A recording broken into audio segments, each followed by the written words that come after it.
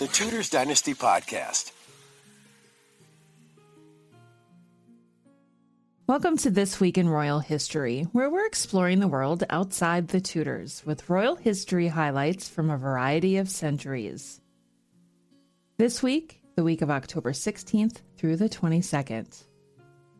This week marks the 584th death remembrance of Anne of Gloucester, Countess of Stafford, in 1438. Here's a little information on Anne. Anne was born on the 30th of April, 1383, to Thomas of Woodstock, 1st Duke of Gloucester, and Eleanor de Bohun. Her father was the youngest son of Edward III of England and Philippa of Hainault. And, through her mother, she was also a descendant of Edward I of England. Around 1390, Anne married Thomas Stafford, 3rd Earl of Stafford. However, he died after only 2 years of marriage, and they had no children. Around 1390, Anne married Thomas Stafford, 3rd Earl of Stafford. However, he died only 2 years after their marriage, and they had no children. She then married his younger brother, Edmund Stafford, 5th Earl of Stafford, in 1398. And together they had 3 children, although their youngest daughter did survive to adulthood. In 1400, Anne became the sole heiress to the lands and titles of her family, after the deaths of her brother and sister. Another sister had become a nun. She was then recognized as Countess of Buckingham, Hereford, and Northampton, but used the title Countess of Stafford only. Edmund died in 1403, and Anne married for a third time to William Boucher, 1st Count of Eu, in 1405. Anne and William had 5 children to live to adulthood. Anne died on the 16th of October, 1438, at the age of 55. Her eldest son, Humphrey Stafford, then became the 1st Duke of Buckingham. Interesting fact, Anne's grandson, Sir Henry Stafford, was the 3rd husband to Lady Margaret Beaufort, mother to Henry VII of England.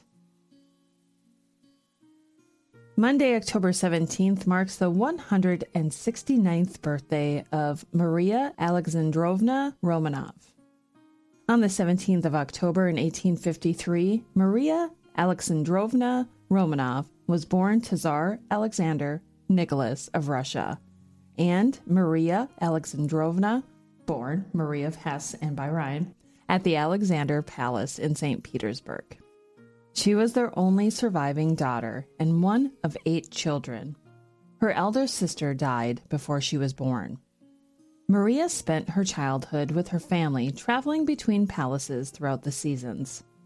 She was educated by an English nanny and grew up speaking fluent English and Russian, as well as learning German and French.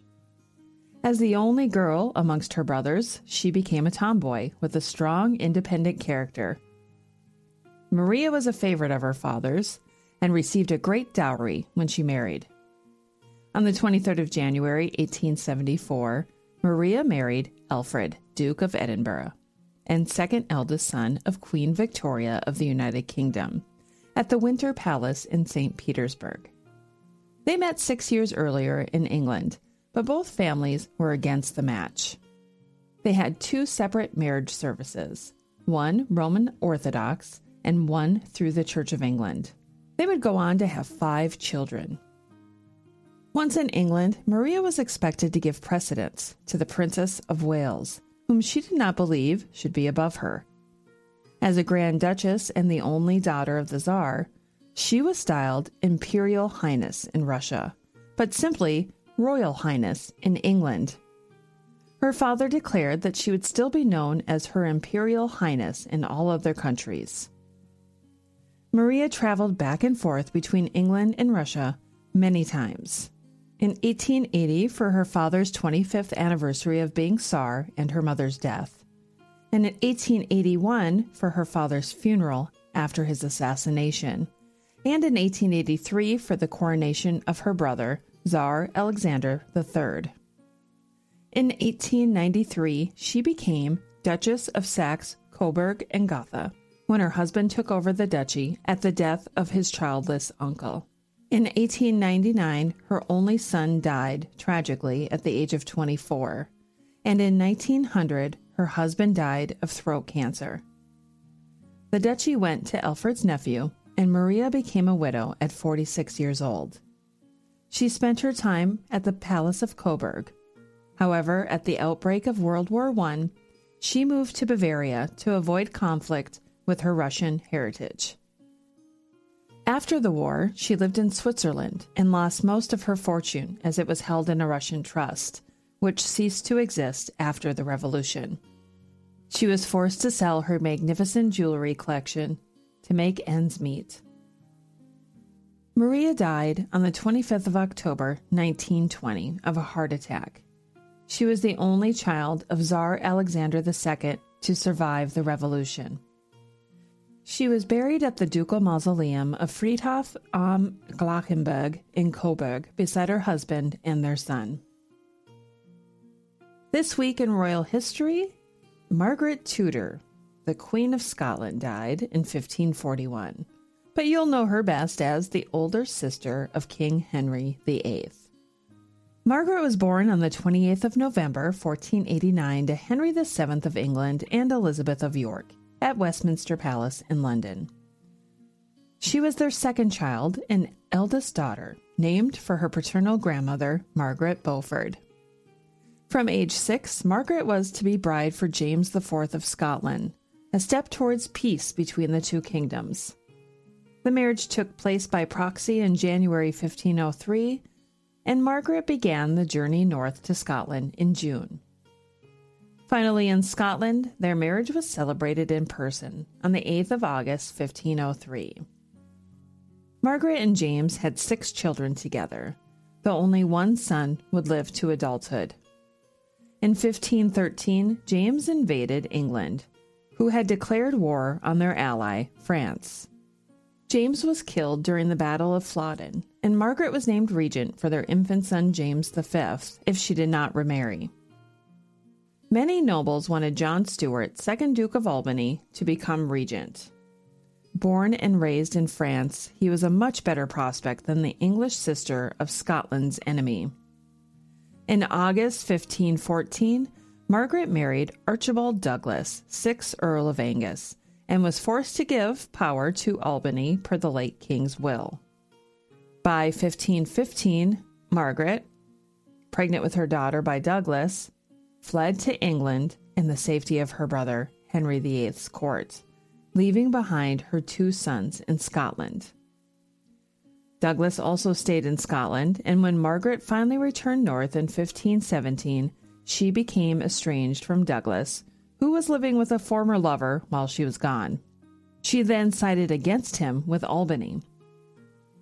Margaret was granted an annulment from Douglas in 1527 and married for a 3rd time to Henry Stuart in 1528.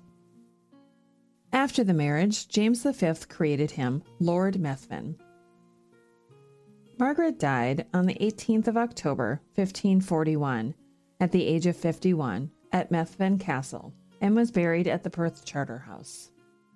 It was through Margaret that her great-grandson, James VI and First of Scotland, England, and Ireland, was able to unite the 2 kingdoms under one monarch. Also this week in royal history, in the year 1469, Ferdinand II of Aragon married Isabella I of Castile.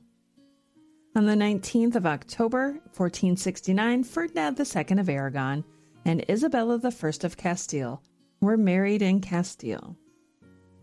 Ferdinand and Isabella would become known as the Catholic monarchs, and they had 7 children, including Joanna, Queen of Castile, Maria, Queen Consort of Portugal, and Catherine, Queen Consort of England, as the first wife of Henry VIII.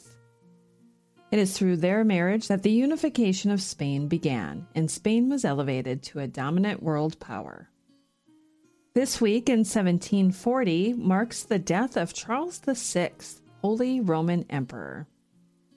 Karl Franz Joseph Wenzel Balthasar Johann Anton Ignaz, that's a lot of names, was born on the 1st of October, 1685, at Hofburg Palace in Vienna to Leopold I, Holy Roman Emperor, and Eleanor Magdalene of Neuburg.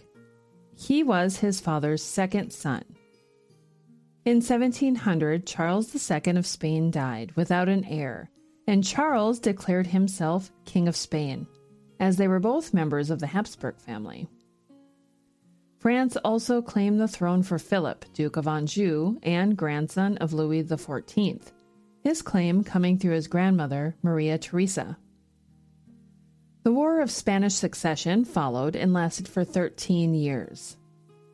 In 1711, Joseph I, Holy Roman Emperor and elder brother of Charles, died, and he became Charles VI, Holy Roman Emperor.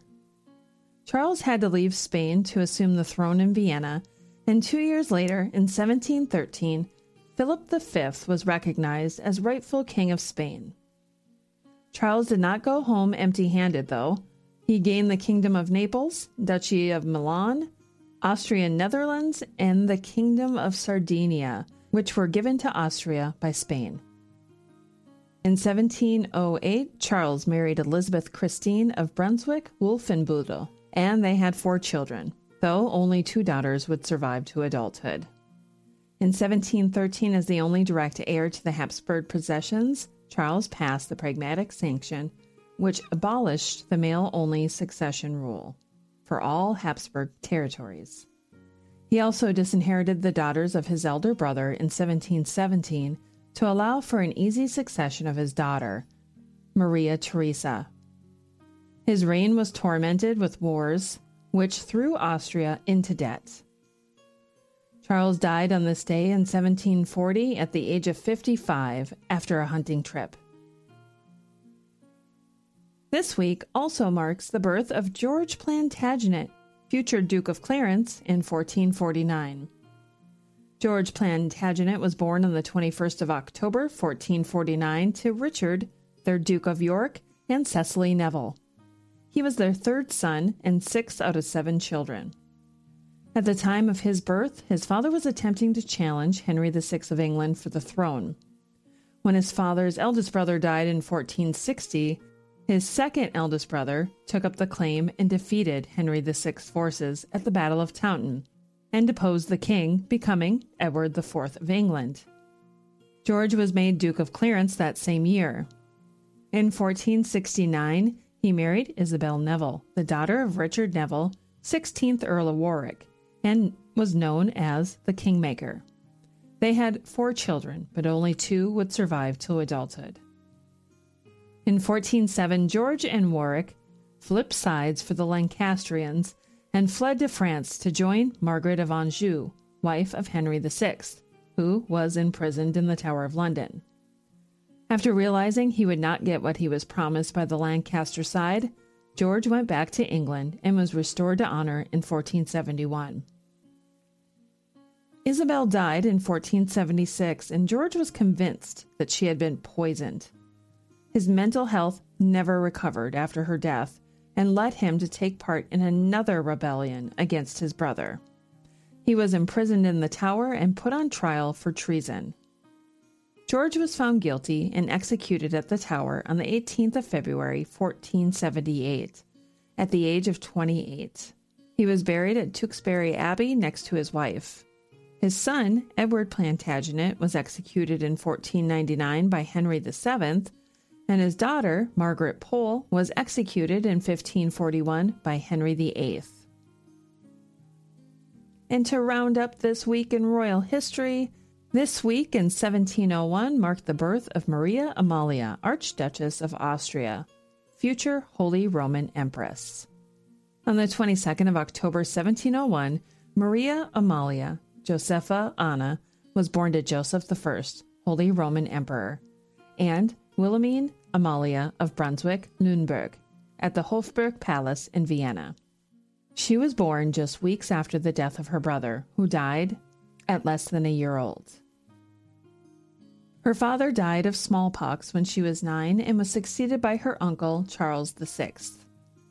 Charles disinherited Maria Amalia and her elder sister, Maria Josepha, from the line of succession. to the Holy Roman Empire, and instead put his own daughter as his heir. The sisters were not allowed to marry until they renounced their rights to the Austrian succession. On the 5th of October 1722, Maria Amalia married Prince-Elector Charles Albert of Bavaria in Vienna. Celebrations in Munich for the marriage lasted for 3 weeks. They had 7 children, though not all lived to adulthood. The Bavarian court became a center for culture with Maria Amalia and Charles, as they enjoyed a happy marriage, although Charles was very unfaithful. In 1740, Charles claimed the Habsburg lands through his marriage, even though Maria Amalia had renounced her succession rights. In 1742, Maria Amalia became Holy Roman Empress upon the accession of her husband. Charles died in 1745, and her cousin, Maria Theresa, took over the Habsburg titles. Maria Amalia resided at her palace in Munich and died on the 11th of December, 1756. And that concludes this week in royal history. I hope this gives you a little bit of curiosity to want to dig a little bit deeper into other time periods. Until next week, I'm Rebecca Larson. Thanks so much for listening.